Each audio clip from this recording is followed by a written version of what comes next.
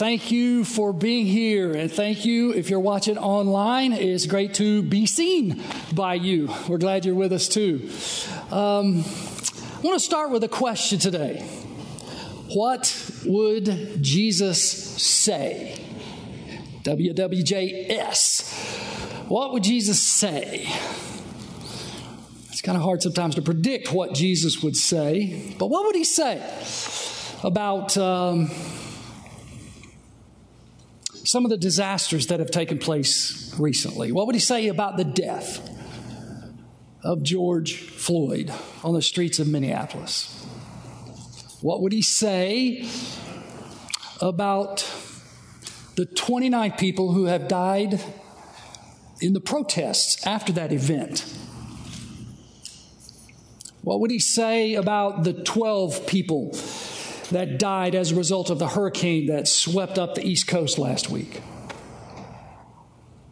What would he say about 161,000 COVID-19 related deaths?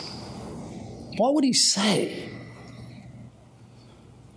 I mean, I don't want to stand up here and tell you what he would say, because one of the things that I've seen about Jesus as I read the Gospels is like he was unpredictable. To me, that's one of the attractive things about Jesus. I mean, it was hard for the followers of Jesus to know where he was going to go, what he was going to do, what he was going to say next.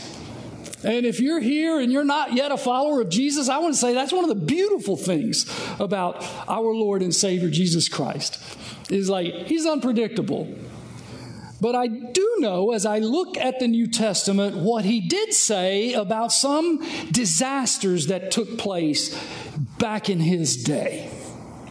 So I'd invite you today to open up your Bibles to Luke chapter 13. Because what Jesus does is he takes some catastrophes and he says there are some lessons for us to learn as a result of these catastrophes, so that you are more right with God. I mean, he says some pretty amazing, some pretty bold things. We're in our series here called No Filter. So Jesus is like unfiltered as he speaks to people. And he says some bold and some brash things, and that's what we're going to uncover today. Now, before we dig into that, I want you to take a self-assessment. So if you look at your screen on your computer or look at the screen here in the room, here's the self-assessment. So give yourself a grade, A to F, and pluses and minuses are fine. You can do that. Give yourself a B plus if you want to. Look at these statements. When a disaster happens, I instinctively think, that could have happened to me. Is that the way you think? A to F. Second statement, I rarely allow the patience of God to diminish my urgency to get right with God. Give yourself a grade. Next one, I often think about what it would be like to stand before God to give an account of my life. And then the final one, the fact that I will one day be judged motivates me more than terrifies me. So where did you score highest? Don't have to say it out loud. Where did you score lowest? And what do your scores tell you about your readiness to stand before God?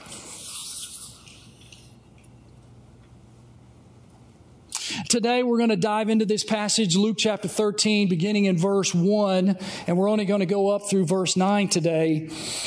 And what we're going to discover are a couple of things about God, a couple of truths about God. We're going to explore his patience, and we're going to explore his investigation of our lives.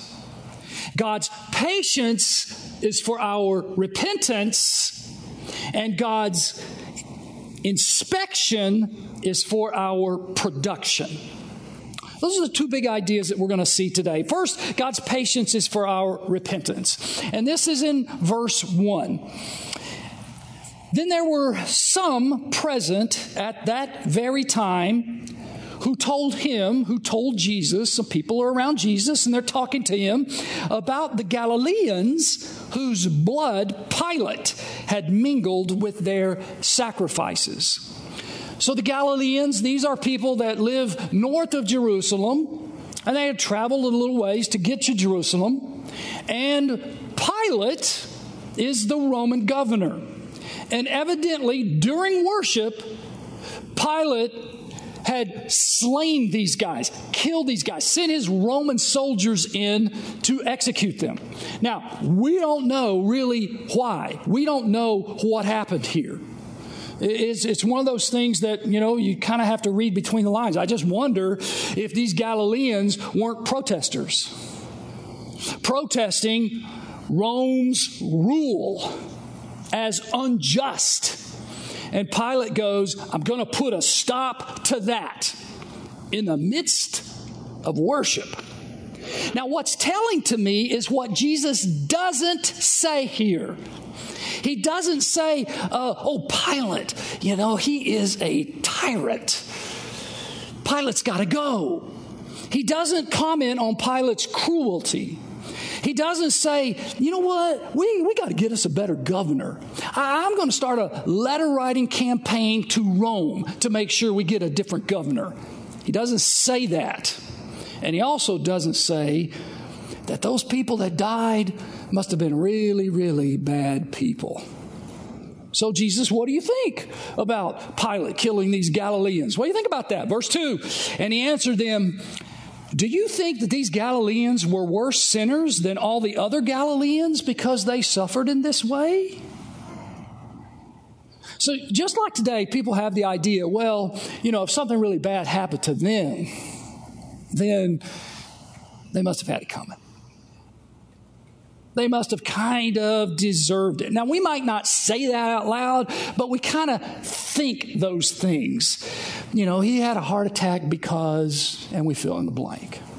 Or she got a divorce because, and we fill in the blank. Or he had that wreck because, and we fill in the blank. And Jesus is saying here, listen, those people that died are not worse sinners than you. And then Jesus gives us his no filter message. This is in verse 3. No, I tell you that unless you repent, you will likewise perish. This is not a soft message. This bold, this brash, this big time in your face message here. Unless you repent, the Roman soldiers might show up and kill you too. Wow. Unless you experience a complete and radical reorientation and change of your life, you may be cut down like they were cut down. Repent. The Greek word here is metanoia. And it really means a change of mind, which produces a change of life. It is a radical change of mind about who God is, about who I am, about the direction I'm headed, about the direction God wants me to go. I'm changing, and I'm going to experience a radical change in my life as a result of it. And then Jesus gives us kind of another scenario. The first scenario is kind of like oppression and injustice is the reason these people died. The second scenario, we got some people dying, and it's just kind of a natural disaster. It's kind of a random thing that happens. Look at verse 4. Jesus is still talking. Or those righteous on whom the tower in Siloam fell and killed them? Those 18? Did I say righteous? Those 18 on whom the tower in Siloam fell and killed them, do you think that they were worse offenders than all the others who lived in Jerusalem? So you have a tower at the southeast wall of Jerusalem. It's near this pool called the Pool of Siloam, and it fell, and when it fell, 18 people are killed. And so some people have died at the hands of a wicked governor. Other people die because of a calamity, a disaster, a natural disaster, a random act. But Jesus' application for both of those is exactly the same. Look at verse 5.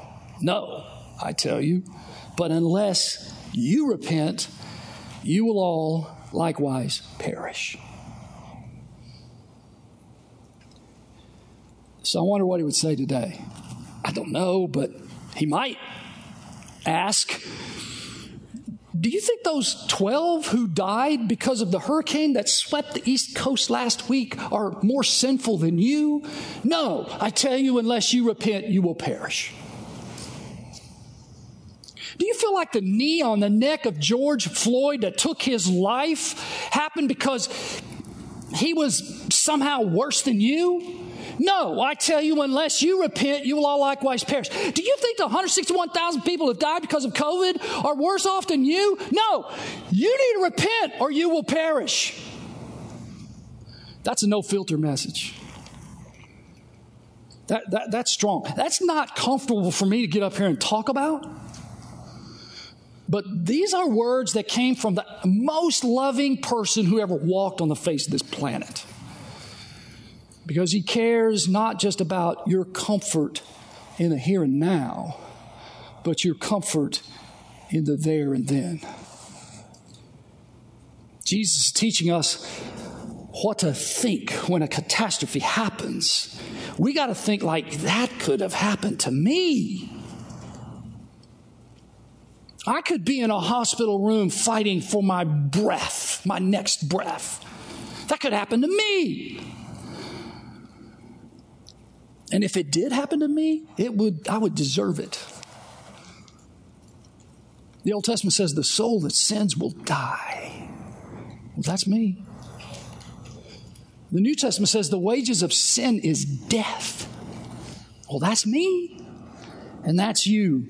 The fact that I am still alive and the fact that you are still alive is because of the goodness, the long suffering, and the patience of God.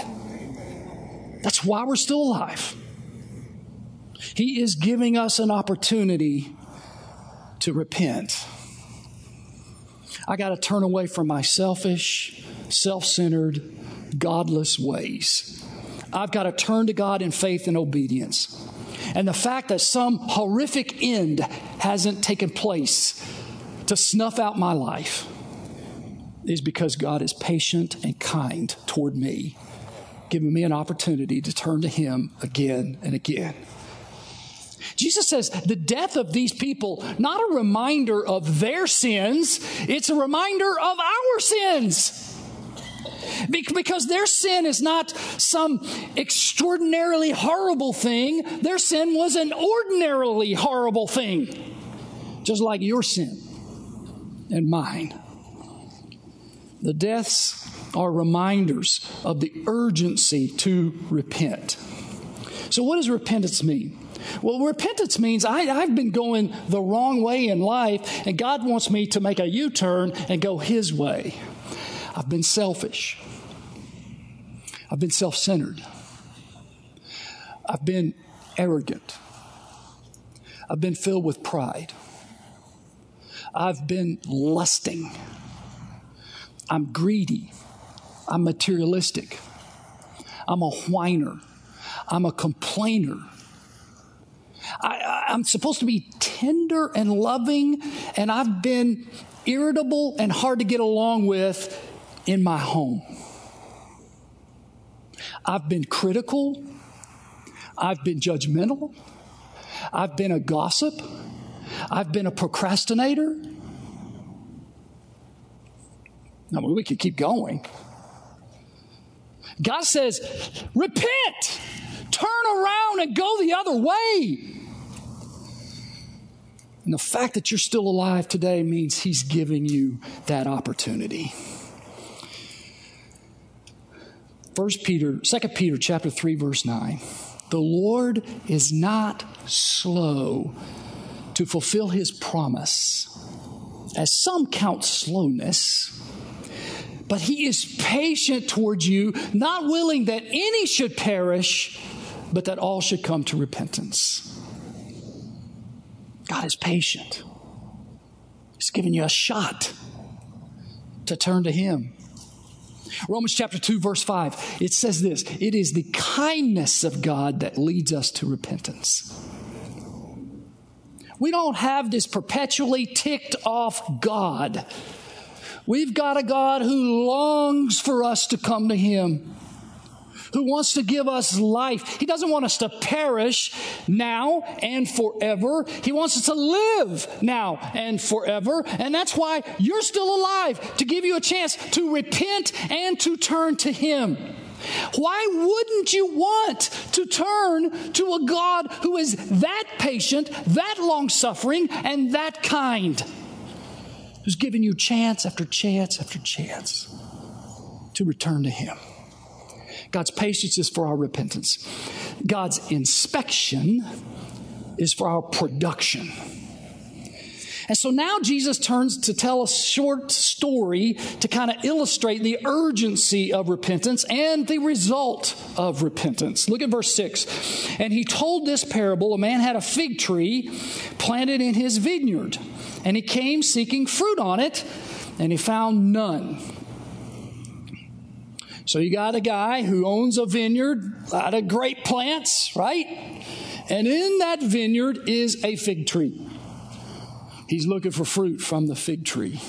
Now, Jesus could very well be talking about the nation of Israel here, because in the Old Testament, we have some prophets like Joel and Micah and Hosea. They use the fig tree as an image for the nation.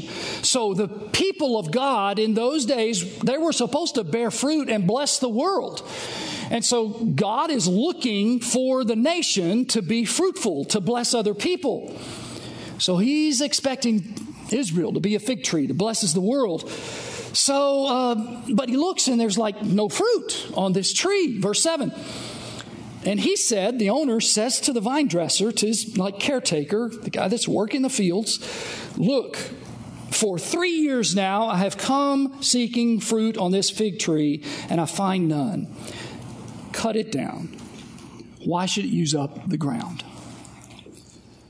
Now, what God is looking for from your life and from my life is fruit. He wants to see us bear fruit for His glory. That's what He's after. That's what He longs for. Are you a fruitful Christian? And sadly, what happens is He comes to some of us and He's looking for fruit, and this is what He sees. We're empty. We're not bearing the fruit of a Christian. And He comes back year after year after year, and He looks. And finally He says, this is not going to bear fruit, so you know what? You're going down. You're going to be cut down. He's not playing. He's expecting us to bear fruit for His glory. Now, what's the fruit of a Christian? Y'all talk to me through your masks.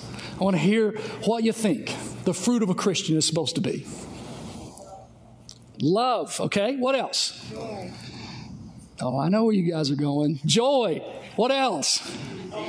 Peace. Okay. You know what you're talking about here, right? You're talking about the fruit of the Spirit. Galatians chapter 5. Love, joy, peace. That's what He's looking for. I'm looking for love. I'm looking for joy and peace in your life, and patience and kindness. How have you been at home during COVID-19? Peaceful, patient, kind, gentle. You know, we hear stories in our office about how things are really going in some of your homes. It's not pretty for some of us, because the stress of all of this is pulling out irritability and anxiety and worry and harshness and criticism and judgmentalism in a lot of marriages. And when God sees that, this is what He's seeing. No fruit instead of this. So the fruit of a Christian is the fruit of the Spirit. What else? What else does God want to see? Leading others to Christ. Leading others to Christ. Yes, the fruit of a Christian is another Christian. I mean, you plant some apple seeds in the ground, what do you get? An apple tree. You plant yourself in this world, there should be other people that have their ticket punched to heaven because of your life and your words that you've actually led somebody to faith in Christ. What else? What are some other things that God wants to see? Say it. Forgiveness. That's so huge. Because people are going to hurt you in this world. I mean, I think about these signs around the room. We call this the fruit of new life. Do you live life as a beloved child, or do you live life as a disgruntled employee of God? Are you a self-feeder? Are you reading your Bible and praying? Are you a servant to the last, the least, the lost? Are you a servant to the hungry and to the people that need a visit in the hospital, and to the people that are thirsty, and to the people that are poor? Are you an investor? Are you giving your money to build a kingdom? Are you a discipler, helping somebody else get close to Jesus? Are you a missionary out there trying to help somebody come to faith in Christ? These are the things that God, look, these are not like options for us. The Lord is really expecting us to bear fruit. He's a fruit inspector. Do I see this, or do I see this? What is it in your life? Jesus wants to know. Look at verse 8. Oh, verse 7. And he said to the vine dresser, look, for 3 years now I have come seeking fruit on this fig tree, and I find none. Cut it down. Why should it use up the ground? Verse 8. And he answered him, Sir, let it alone this year also, until I dig around it and put on manure. So this vine dresser, who, by the way, could be an image of Jesus, who is saying to the Father, I'm here. Let me dig around this plant, and let me put some miracle grow in the ground, and let me see if something's going to happen here. And then he says in verse 9, if it should bear fruit next year, well and good. But if not, you could cut it down. Now, notice, Jesus is saying that God is the God of the second chance, the third chance, the fourth chance, maybe the 70th times 7 chance. But there comes a point in time when the chances are over. He gives us chance after chance after chance. And again, we are highlighting the patience and the long suffering and the kindness of our God. I mean, what's amazing is not that sinful people perish, but what's amazing is our loving God keeps giving sinful people chance after chance after chance to come back to Him.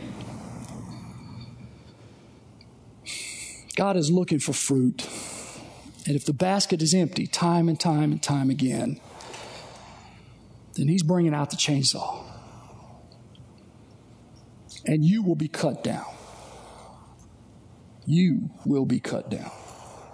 And you will perish. A group of seekers once came to a man of God named John the Baptist. And here's what he asked them. Who warned you to flee from the wrath to come? We'll tell you what to do. Bear fruits in keeping with repentance. Because when you repent and you turn from your way and you begin to go God's way, you will bear fruit. Even now, the axe is laid to the root of the trees. The chainsaw is buzzing. And every tree, therefore, that does not bear good fruit is cut down and thrown into the fire. Are you bearing fruit? You say, well, how do I bear fruit? Jesus talks about this in John chapter 15. He says, I'm the vine and you're the branches. And if you abide in me and I abide in you, then you're going to bear much fruit. Apart from me, you can do nothing. So our job, stay connected to Jesus. Our job, stay attached to Jesus. Our job, read your Bible and pray and meditate on it throughout the day. Our job, pray without ceasing. Our job is to stay deeply, widely, powerfully, consistently, and purely connected to Jesus. God's patience is for our repentance. God's inspection is for our production. And we kind of want you to feel the weight of this no-filter message. So today I've asked Nate and the team to sing a song that's a traditional, kind of in-your-face folk song. So check this out.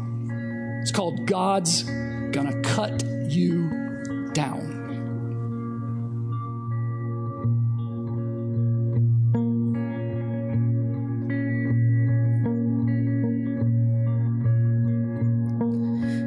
Run on for a long time. Run on for a long time. Run on for a long time. Sooner or later, gotta cut you down. Sooner or later, gotta cut you down.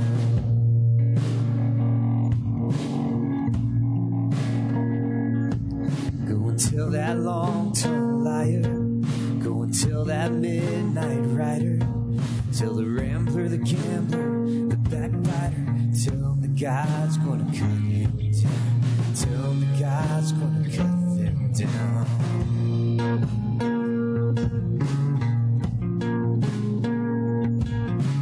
My goodness gracious, let me tell you the news. My head's been wet with the midnight dew. I've been down on bended knee, talking to the man from Galilee. He spoke to me in a voice so sweet, I thought I heard the shuffle of angels' feet. He called my name and my heart stood still when he said, John, go to my will.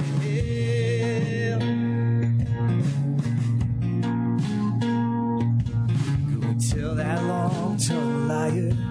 Go and tell that midnight rider.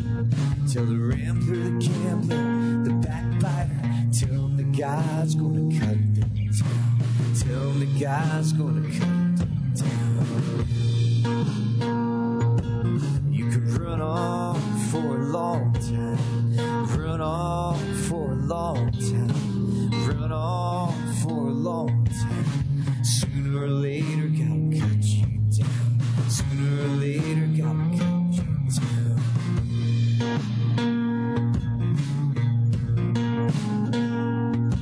You may throw your rock and hide your hand, working in the dark against your fellow man. But as sure as God made black and white, what's done in the dark will be brought to the light. You can run on for a long time.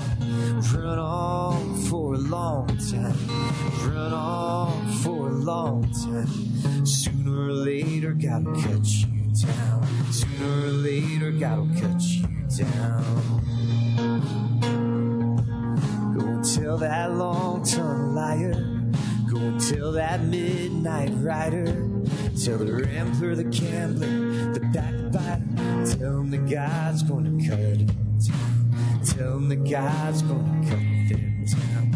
Tell him that God's gonna cut them down.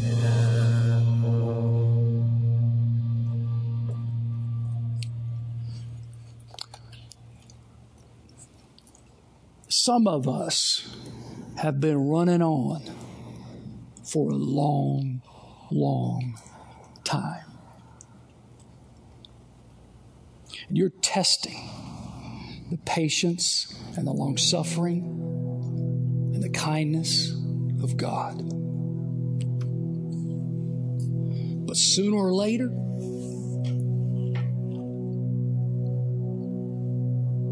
the chances are over. Do you think God takes pleasure in cutting people down? Do you think God takes pleasure in people perishing? Ezekiel chapter 33. Say to them, as I live, declares the Lord God, I have no pleasure in the death of the wicked, but that the wicked would turn from his way and live. So turn back from your evil ways. For why will you die? God's not happy to do this. He wants to do this in your life. Why will you die when you could live? Jesus is pointing out the necessity of timely repentance. The gospel is good news, but it's only good news for people who repent in time. And those who do not repent, those who remain unconverted, those who refuse to change their lives, who refuse to yield to Jesus, are headed for destruction. Isaiah chapter 55, seek the Lord while he may be found, and call upon him while he is near. Let the wicked forsake his way, and the unrighteous man his thoughts. Let him return to the Lord, for he will have compassion on him, and to our God, for he will abundantly pardon. That's who God is. God's patience is for our repentance. God's inspection is for our production. Why am I still alive? Because God has given me time to repent and produce. So maybe today is your day to repent before it's too late. On the screen, there's a prayer that I encourage you to pray with me. I praise you, Lord, for your patience. That's why I'm alive. And through the disasters you've allowed, you've gained my attention. So today, I repent. I turn from sin and I turn to you. I believe that Jesus, through his death and resurrection, has made it possible for me to be forgiven. And I receive Jesus into my life. Now help me bear the fruit that you long to see in my life. And may I be a blessing to you and to the world around me. I mean, some of you online, some of you in the room, may be the first time you've ever prayed a prayer like that and really meant it. And if that's true, then kind of raise your hand and let us know. And the way you can do that is text the word Jesus to 440-276-5575. And we're not going to show up and harass you and bug you, but we would like to receive just the understanding from you that you've responded to Christ, because we want to help you take your next step so that you can bear the kind of fruit that God's looking for in your life. Some of us, hey, online, in the room, you've already prayed prayer like that, but God showed up today, got your attention today, and you're going, okay, what's next for me? 4 things. Be humble. And when a tragedy happens, instinctively think, that could have happened to me. Maybe should have. Be humble. And then be urgent. Never allow the patience, the kindness, the goodness, the long-suffering of God to diminish your urgency to get right with him, like today. And then be ready. Think often about what it's going to be like to stand before God and give an account of your life, because you're not going to go to heaven empty-handed. You're going to be busy bearing fruit for him. And then be busy. The fact that you will one day be judged ought to motivate you more than it terrifies you. Now, we don't want the urgency of this no-filter message from Jesus to lose its impact.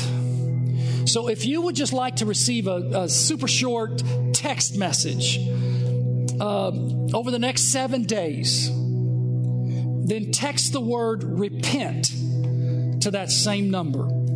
I spent some time working on just crafting, some things to think about, some things to read, some things to pray.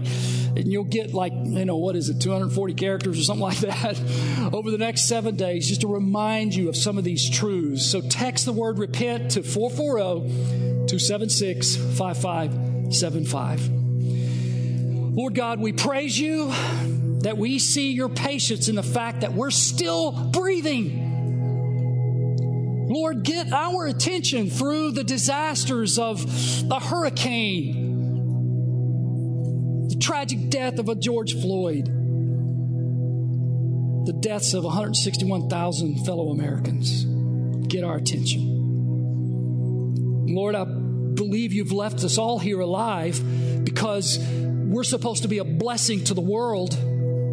So today we repent of our malaise, our lack of focus, our disobedience, our arrogance, our pride, our sluggishness, our complacency, our lukewarmness, our worldliness. And help us to bear the fruit of the Spirit, the fruit of new life. And do it all because of Jesus, by Jesus, and for Jesus. And we pray it in His name. Everybody said, amen.